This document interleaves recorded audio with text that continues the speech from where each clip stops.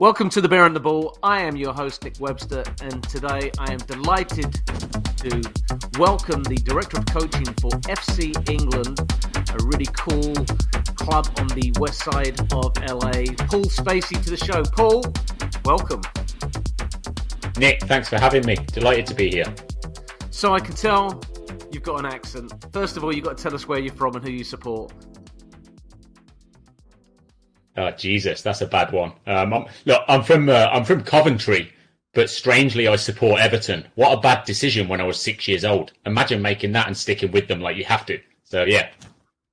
Yeah, you're having a rough old season this year, and I don't think Monday was too pleasant either. But anyway, on to bigger and better things. Tell us about your experience, first of all, as a player, and then how you moved into the coaching profession. Yeah, so I played as a youth teamer with Stoke City, and a bunch of players that ended up playing at a high level, and ultimately I wasn't quite good enough to get to and stay at the top pro level. But I played a decent kind of 15-year semi-professional career with clubs like Nuneaton and Brackley Town and Chase Town, and had some good experiences. Played in the FA Cup against Cardiff and Aaron Ramsey and a few other clubs. So, yeah, that was fantastic. I moved here then to Los Angeles when I was 31. So 11, 12 years ago now. Not necessarily with the intention of coaching. I'd done a little bit of coaching back home, but just kind of came here for a short period with my ex, actually. She was studying here, and I came and just said, look, we'll give it a go for a year, see how it goes. I ended up meeting a guy from New Zealand who ran a private coaching business. Good guy, got involved with him. He didn't want to do it anymore, took over from him, bought his business, got an investor visa as part of that, and the 1 year of staying here then became 5 years. And then kind of got into team coaching from there, initially with Santa Monica AYSO with their extra teams, and that was great, a year or two. And I met a guy from Manchester that he'd moved here from Oregon, I think, got divorced, moved to California, bumped into him randomly. 6 months after working together, he said, look, I've always wanted to start my own club. I kind of ran something similar up in Oregon. Are you interested? And I just said, yes, I've thought about it for a number of years. And bluntly, I've worked for myself, Nick, since I was 18. So I'm not very good at working for other people. And so I always knew that if I was going to start a club, it would be my own rather than going to work for somebody else at a club. And so, yeah, that was it. It took 18 months, maybe 2 years to put it together, and the club started in 2015. So within your playing career, obviously you had many different styles of coaching. Was there anything that really grabbed you as a player that you thought to yourself, I really like that methodology or that approach or the mentality, and it's come with you in your coaching career? Yeah, I guess two sides to that. Firstly, the good part, then the bad, and I'll start with the good. The coaches that really they had that connection with you, and you really felt like they cared. Those were the coaches that I wanted to play for, and I had some good ones, some bad ones. But those were the coaches that you ran through a brick wall for and did the extra 10, 15% in the last 20 minutes when you felt like you couldn't run.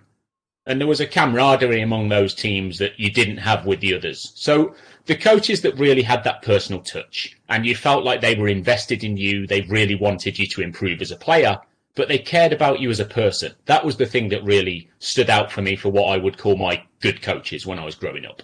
And then the other side of that, I guess, probably the tactical side stood out the most playing semi-professional soccer in that it just wasn't great, Nick, when I look back. It was very much, listen, let's play into the channels, let's play safe, try and win games 1-0 if we can. We're not going to pass the ball too much because it's too risky. And when I played, certainly as a youth teamer 20-odd years ago, no coach would have considered playing out from the back. It was just not a thing. Like the keeper would kick the ball, whether it's a punt or off the ground.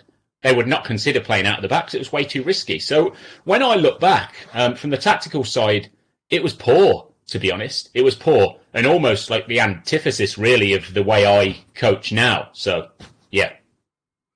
It's very interesting how the game has moved on, how the tactics have moved on, and yet there's still a core of coaching thought that is based on percentage football, percentage soccer, as you just described. Get it down the channels, squeeze the game, and it's really, when we look at what the youth game is all about, and for probably 99.9% of us, it is about developing young players. But then you get this 0.1% that is really obsessed with winning and winning at all kind of costs while playing percentage football. So it's such a tough one to grasp your head around, because in competition there are winners and losers. And as we all know, most of the time winning feels better than losing, except for when, you're playing a great team and you lose 1-0 and that feels like a win. But so how do you get how did you get your head around that kind of thought process? Jesus, good question. Look, winning feels good. Let's not pretend it doesn't for all of us, whether it's kids, coaches, parents. It feels better when you've left the field and won. I love winning and hate losing as much as anybody. I've been that way since I was 7 or 8, and I don't know whether that's partially genetic or learned, or probably a bit of both of those. But for me, transferring from being a player to being a player that literally detested losing, and I was really, really moody about it. Just to be honest, Nick, when I look back, I was a bit of a horrible player. I was. And I'm sure coaches would say the same kind of thing. But transitioning from being that kind of person as a player to being not quite the opposite, because I don't think you need to go necessarily right to the other end of the spectrum and be soft, but just being more understanding of youth soccer and the development side of it as a coach, that was a big transition for me. And it took quite some time. And on the winning thing, actually, it's funny the way you kind of phrased it, because I sometimes tell friends about a story of years ago. It was a Cow South tournament, actually, within the first couple of years of FC England starting, and I heard this guy behind the goal shouting, "Slow it! Just waste time! Just waste time! Slow it down! You're winning! Just waste time!" And I looked at him, and I was 20 yards away, and I shouldn't have said anything. It wasn't my game. I was waiting to go on for the next game, and I said, "Mate, they're kids. Don't tell them to slow it down. They need to touch the ball. Let them play." And he looked up at me and he went, "F you." Anyway, I saw under his hat, it was Zlatan Ibrahimovic. And so I walked over to him and I said, "Look, Zlatan," as I walked over, he went, "You don't know the game. You've never done anything." And I was like, "Look, all right, I've not done what you've done, but I've played at a decent level. And these kids don't have to be at this age." I think they were 12, maybe 13. It doesn't have to be all about winning. And his point was, well, it does have to be all about winning, because otherwise they're never going to learn to become a top player. And I just said, well, the reality is 99% of these kids are never going to be top players. And I don't say that in a disrespectful way, but we've got to kind of cater to the majority. And we agreed to disagree and we shook hands and it was fine. But it was just an interesting interaction. What's it like when, you come across a 12, 13-year-old young kid who's got that winning drive, that shows on the field that they hate to lose, and they're always pushing the edge because that's who they are, and maybe the rest of his team aren't, and you can see the annoyance, you can see the frustration, you can see the anger building, and you're going to yourself, "Oh, here's a red card waiting to happen." But at the same time, not taking that away from the child, because that's the driver that's going to push that player to maybe whatever that next level is. Yeah, look, I mean, you don't ever want to discourage or take that away from a kid, right? You want them to channel it, but you definitely don't want to take it away. And the reality in those situations, when a kid on any team, and I've had this, isn't on the same wavelength as the rest of the players, in that they might be really hugely driven and the other kids aren't, that kid ultimately ends up somewhere else, surrounded by kids that are similarly driven, and that's okay. Again, I've had some experience of that. But as a coach, obviously your desire is to get all of your kids, or as many of them as possible, into that mindset and scenario. Not necessarily of wanting to be so desperate to win that, they collapse if they lose, but just having that desire and drive to want to do better and do their best. And ultimately then it just becomes about, you walk off the field at the end and have you given 100%? Yes. So then the result doesn't matter. It takes care of itself. If you're playing against a better team and you've given 100%, majority of the time you're still going to lose. And that's okay. But if you've walked off and given 70, 80%, it's not acceptable. Not for me anyway. Is that drive learned, or are you born with it? Because I think that's the thing that many coaches kind of struggle with, because we feel like we have these experiences. We have life experience, playing experience, coaching experience, and sometimes I think we go, listen, just listen to me and do what I tell you to do, and it's gonna pan out the right way. But it doesn't work that way, does it? No, it doesn't. And if it did, and someone finds that formula, obviously they'll be the best coach in the world, and everyone else will go to them for that formula. But it's just so complex, Nick. There are so many facets and so many things to it. It's partly, I think, it is partly genetic. I do think there has to be a genetic element there. A lot of it is learned and a result of the environment that they grow up in. And by the environment, I mean the club or team that they're playing for. But equally, the parenting is a huge part of it. And so all of those factors, you've got a genetic element, you've got what team or environment you're practicing and playing in, you've then got your parents, and then you've got your social circle and friends, which also influence it. So it is really complex, and there's no easy answer to it. There's not. As the director of coaching, you know, with your own club, and you've got your own ideas about how you want your teams to look, to behave, to compete. How do you get that message down to all the teams? Because obviously, you know, you can only be at one game at a time.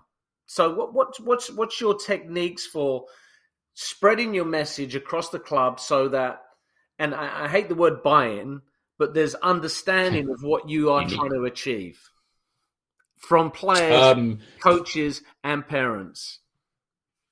Yeah, for me personally, and this has carried through the club, it's been about setting extremely high standards from day one. Sometimes, and for the most part, actually, impossibly high standards. But it ensures that everybody really pushes on to kind of reach the best that they can be.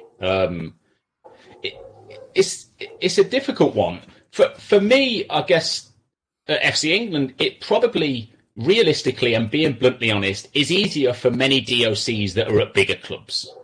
And that's obvious. It's easy for me because we have 6 teams. That's 100 kids, maybe 200 parents.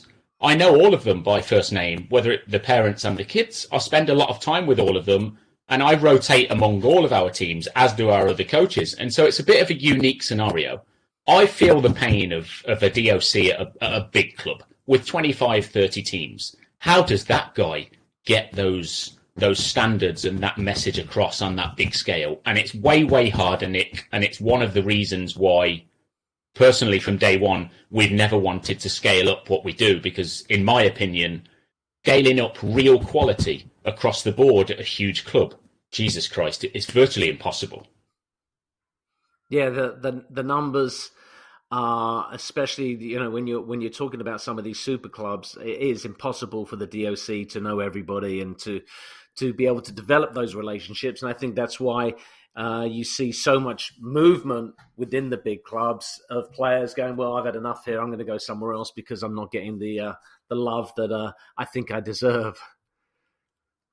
Yeah, no, that's true, and it happens all the time. I think probably at smaller clubs, the turnover, certainly in my experience, our turnover is minuscule. And I'm not going to big up our club, but I'm talking about retaining 95% plus of players over 6, 7, 8 years.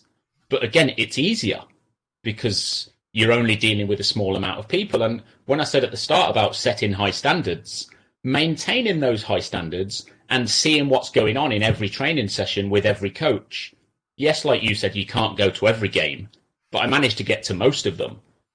And having that high standard maintained, again, is so much easier at a small club than it is at a big club. But ultimately, setting the standards is definitely the kind of way to go. And that's dealing with players, it's dealing with parents, and it's dealing with coaches. And if the DOC or the multiple DOCs at the big clubs do a good job of setting those standards and really kind of having morals and sticking with the standards, over time, I think you're only going to be successful.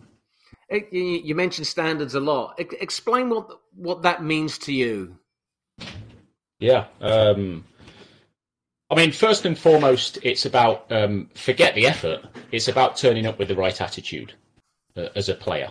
That means respecting your teammates, respecting your coaches, respecting the referees on the field. It kind of starts there. And look, one area, if I'm really honest, that I've fallen down over the years and I constantly work to improve it, is setting the right example for the kids and parents with referees and with other coaches. And I haven't always done that, and I won't pretend otherwise. And so you're trying to set high standards and say, look, this is how it should be done.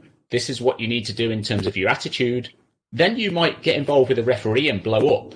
And people are looking, going, well, look at this guy. He's not living what he's saying he's going to do. And so that's been a real challenge for me. I'm getting better at it, Nick, but I'm not perfect. But look, yeah, standards in terms of your respect for each other, and then the effort standards. When it drops below 100% and one kid is standing around in practice, or 2 or 3 kids are standing around, I'm on them immediately, and it's unacceptable. And over a short period of time, kids quickly learn if they're doing that and the coach is going to jump on them, they'll just not do it. And so, yeah, it's about consistency of those standards. Consistency with everything, right? It's hard to maintain, but ultimately that's the way forward, certainly for me. Yeah, for sure.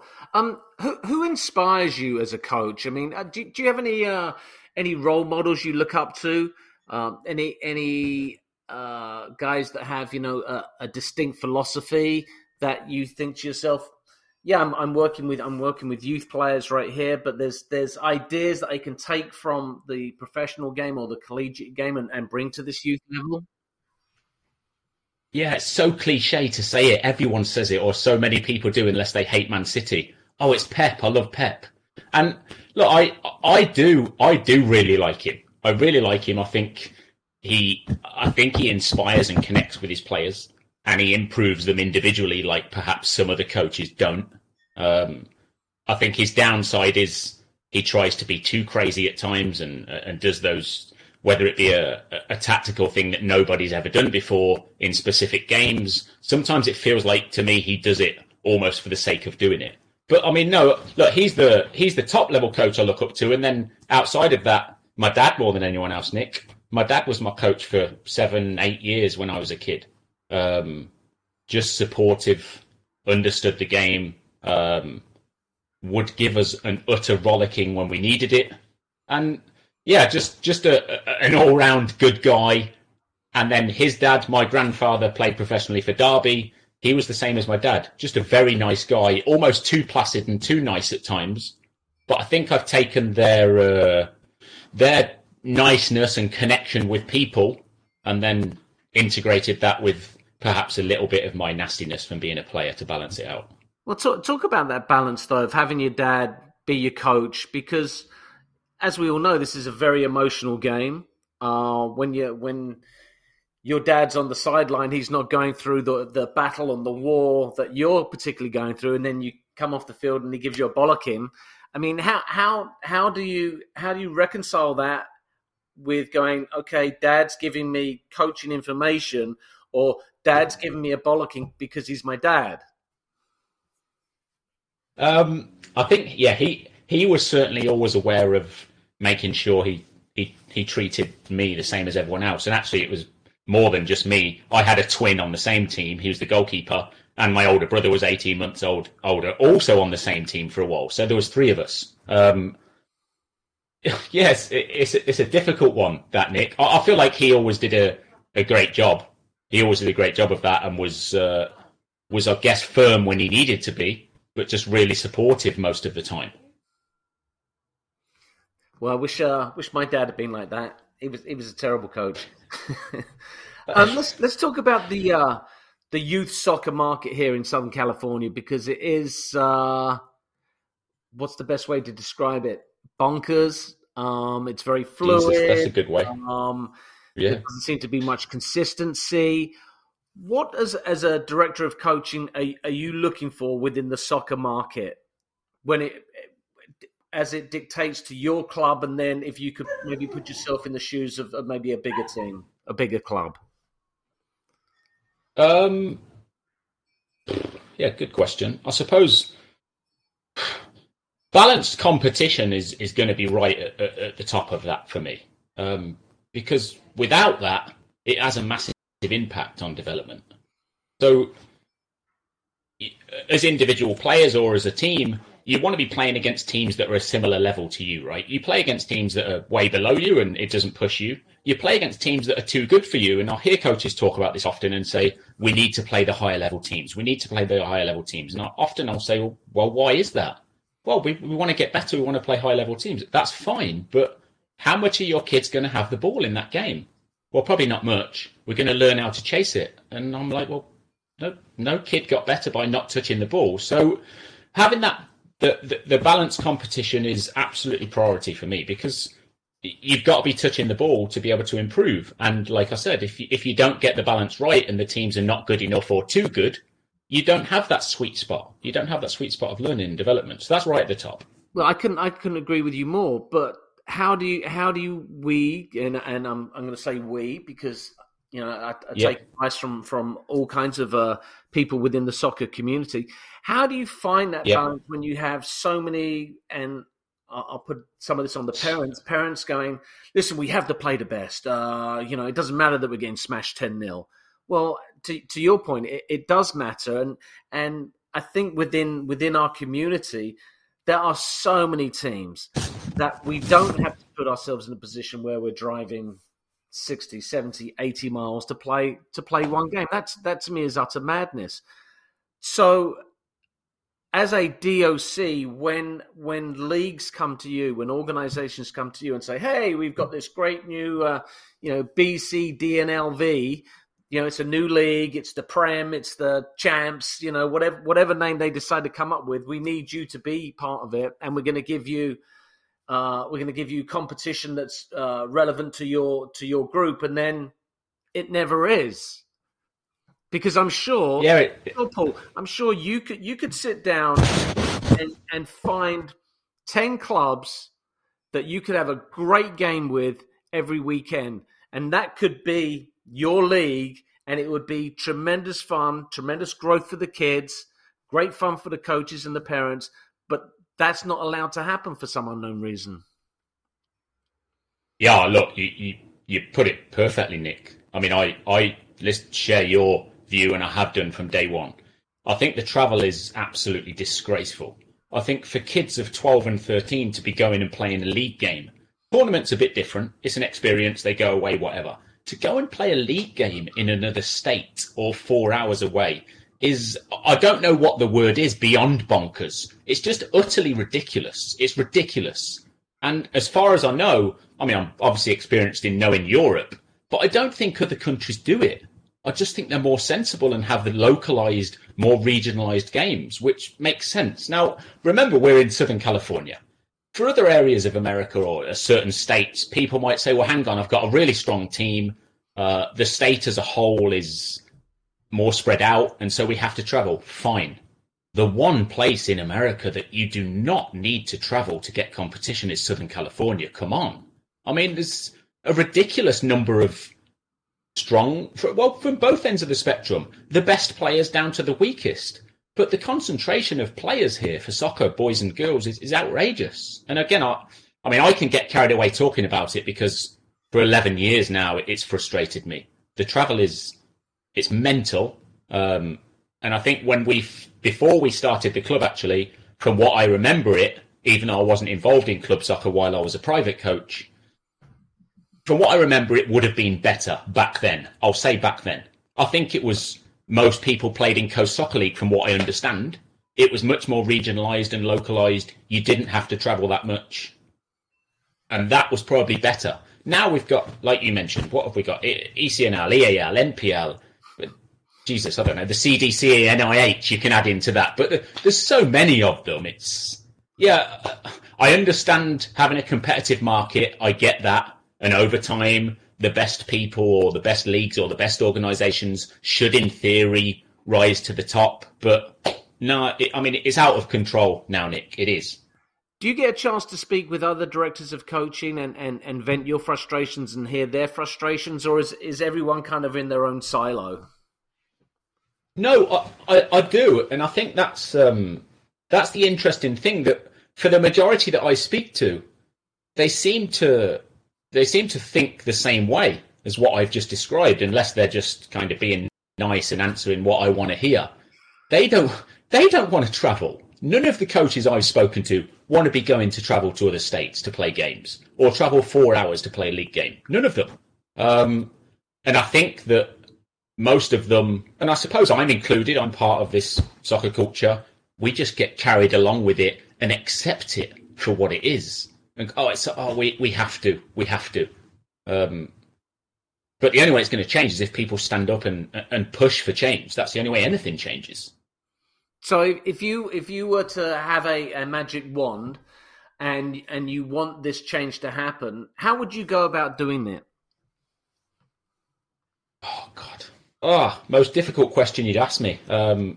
I've thought about it now for a number of years, and I haven't been able to find the perfect answer. I'm hoping that maybe some administrators that are smarter than me can come up with the answer and figure it out. But I don't know. Maybe one way of looking at it is just to have less leagues again, to have less leagues, and combine some of them. My twin brother, my older brother, have competing businesses. They both run small-sided soccer leagues. Both have two of the biggest businesses in Europe for what they do. And I've asked them a bunch of times, and I'm sure this probably relates to youth soccer very much. I've asked them, why don't you combine what you do? And it would be way better to put both of your things together. They don't particularly like each other. They don't want to do that. And so it's not going to happen. And so essentially they fight each other in every town and city, not only in the UK, but now in other areas of Europe, instead of working together. And I think that translates to the youth soccer world. I do, Nick. Yeah, no, there's definitely an echo in place there. Where do you see youth soccer going in the US? Is it just going to get bigger and bigger, or is it going to get more fragmented? We've got the World Cup coming up in 2026. Yep. Obviously, going to provide the sport a huge boost. We have the Olympics here in LA in 2028, and the Olympic soccer tournament is one of the best tournaments in the world. So there's so much going on here. Are we going to lose sight of the youth game and be looking primarily at the professionals, or do you think we're going to get a boost and more kids will come back to the game? Because I know we lost quite a few due to COVID. Yeah, we did. We did. No, I think the World Cup and Olympics will be a massive boost here in terms of bringing kids back to the game. I really do. Or at least I hope that's the case. Yeah, sorry, I lost my train of thought there, Nick. Where was the start of that question? What was it focused on? Where do you think... This might be... My granddad had Alzheimer's, by the way, so this could be early onset Alzheimer's. I need to be careful. The youth game... It seems to me it's not as big as when I first started coaching. Yeah, and certainly not in the 2000s, where it felt like everybody. AYSO was massive. You know, the amount of kids that were playing AYSO was huge. The amount of kids playing rec was huge. I mean, even 8 years ago, my son played AYSO. He played rec, and now I go past the park where we were every weekend, and that used to be rammed with kids playing soccer, and now it's rammed with people with dogs, you know, at the same time, same place. Yep. So we've lost players. So where's the game going? Can we regain up the market share? And what do we need to do that? I mean, primarily foster a love for the game for these kids and get them to enjoy playing. So they're telling their parents, they're telling their friends, and they stay involved. The same with referees, right? We don't want referees to be dropping out in numbers. Well, how do you keep referees involved? Stop abusing them. So do a good job across the board for the kids. And I think the natural result of that is we will get more people come back into the game. However, I think, look, we are in different times and things change very quickly. The social media and everything else, kids seem to be stuck in their phones nowadays. That's very different. Nobody goes outside and plays. And I know I've talked about this for the 12 years I've lived here. It is different to when we were kids. We didn't have the phones and all the other stuff the kids have now, obviously. But even in Santa Monica, when I think about the different sports, Nick, lacrosse wasn't even around when I started the club. Or it was certainly not in Santa Monica, it wasn't. But now lacrosse is a thing and there's different lacrosse clubs. Rugby had never been heard of. You'd say rugby and people are like, what the hell's rugby? And so there's rugby teams and youth rec rugby clubs now. So there's other sports as well. And look, the kids have ultimately got to enjoy playing soccer. And if an individual kid doesn't improve enough, because I think there are probably two reasons for that. One, they haven't learned the fundamentals at a young age. Or two, probably more importantly, haven't had good quality supportive coaching. If they don't enjoy the game by improving and keeping up with their friends, the natural result of that is they just quit. They just quit. And that only gets more and more as they get closer to high school and the numbers drop out are higher and higher. So, yeah, it's about being able to compete. Once they can't compete, they've had enough, and who can blame them? Talking of good quality coaching, how can people get hold of Mr. Spacey and FC England? Yeah, I mean, the website fcengland.com is the easiest place. It's got all the contact details and everything else on there. Or if you want to come and see me face to face, by all means, you'll find me in Santa Monica on literally any turf field in the city, any night of the week. I'll be there either watching other sessions, doing my sprints up and down to stop feeling like I'm 43 years old, getting older. Yeah, or I'll be out coaching teams. Paul Spacey, Director of Coaching for FC England. Thank you for joining the Bear and the Ball. As always, you can get more information on Cal South on Twitter, Facebook and Instagram. And of course, you can find me on Twitter at Nick Webster. We'll catch you next week on another episode of the Bear and the Ball.